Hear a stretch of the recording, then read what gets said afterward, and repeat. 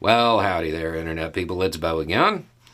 So today we are going to talk about Georgia and former President Donald J. Trump and phone calls.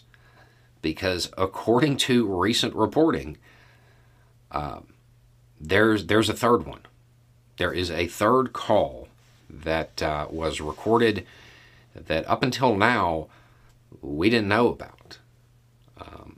And we're going to kind of go through that and what it may mean and what we know and what we don't.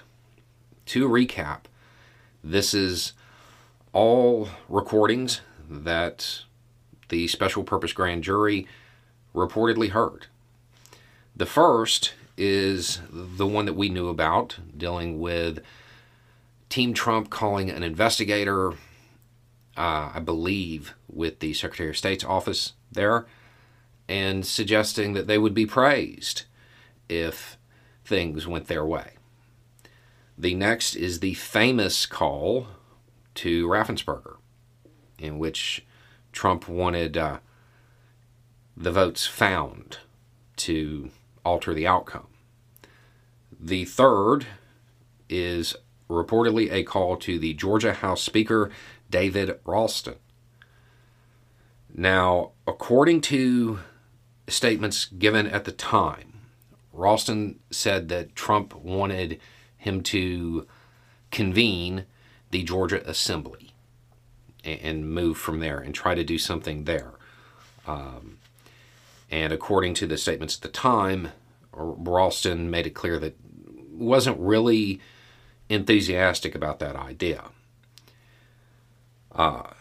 He can't comment today because he is no longer with us.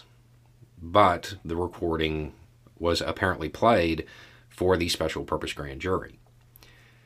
It's worth remembering that Kemp, the governor there in Georgia, said something very similar about Trump wanting the assembly convened and perhaps an order to audit the mail-in stuff.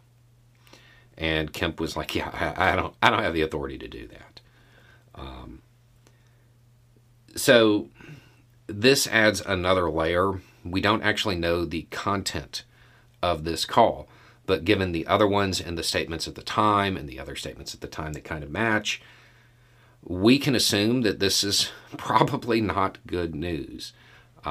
It is wild to me, the number of people who were recording a phone call with the then President of the United States. This information, it was reported by CNN, and the existence of the recording was confirmed by them, and I guess 5 of the grand jurors had said, yeah, they heard it. That seems pretty real. How much it's going to have to do with the decisions and possible indictment, we're going to have to wait to see. But this is a surprise. Most of what the special purpose grand jury heard, at least what we know that they heard, was stuff that was pretty much out in the open already. This indicates that there might be a whole lot more to the state's case. We're going to have to wait and see how it all plays out. It's worth. Hey, it's Kaylee Cuoco for Priceline. Ready to go to your happy place for a happy price? Well, why didn't you say so? Just download the Priceline app right now and save up to 60% on hotels. So whether it's Cousin Kevin's Kazoo Concert in Kansas City, go Kevin, or Becky's Bachelorette Bash in Bermuda, you never have to miss a trip ever again. So download the Priceline app today. Your savings are waiting. Go to your happy place for a happy price. Go to your happy price, Priceline. Remembering the DA said charging decisions were imminent in January. There is the 2 competing rumors. One is that a grand jury to actually get indictments began back in February, I think. And then there's another one that said it couldn't even start till March. I have no opinion one way or the other. I'm just aware of the 2 rumors. But until that process is completed, we're not going to know anything.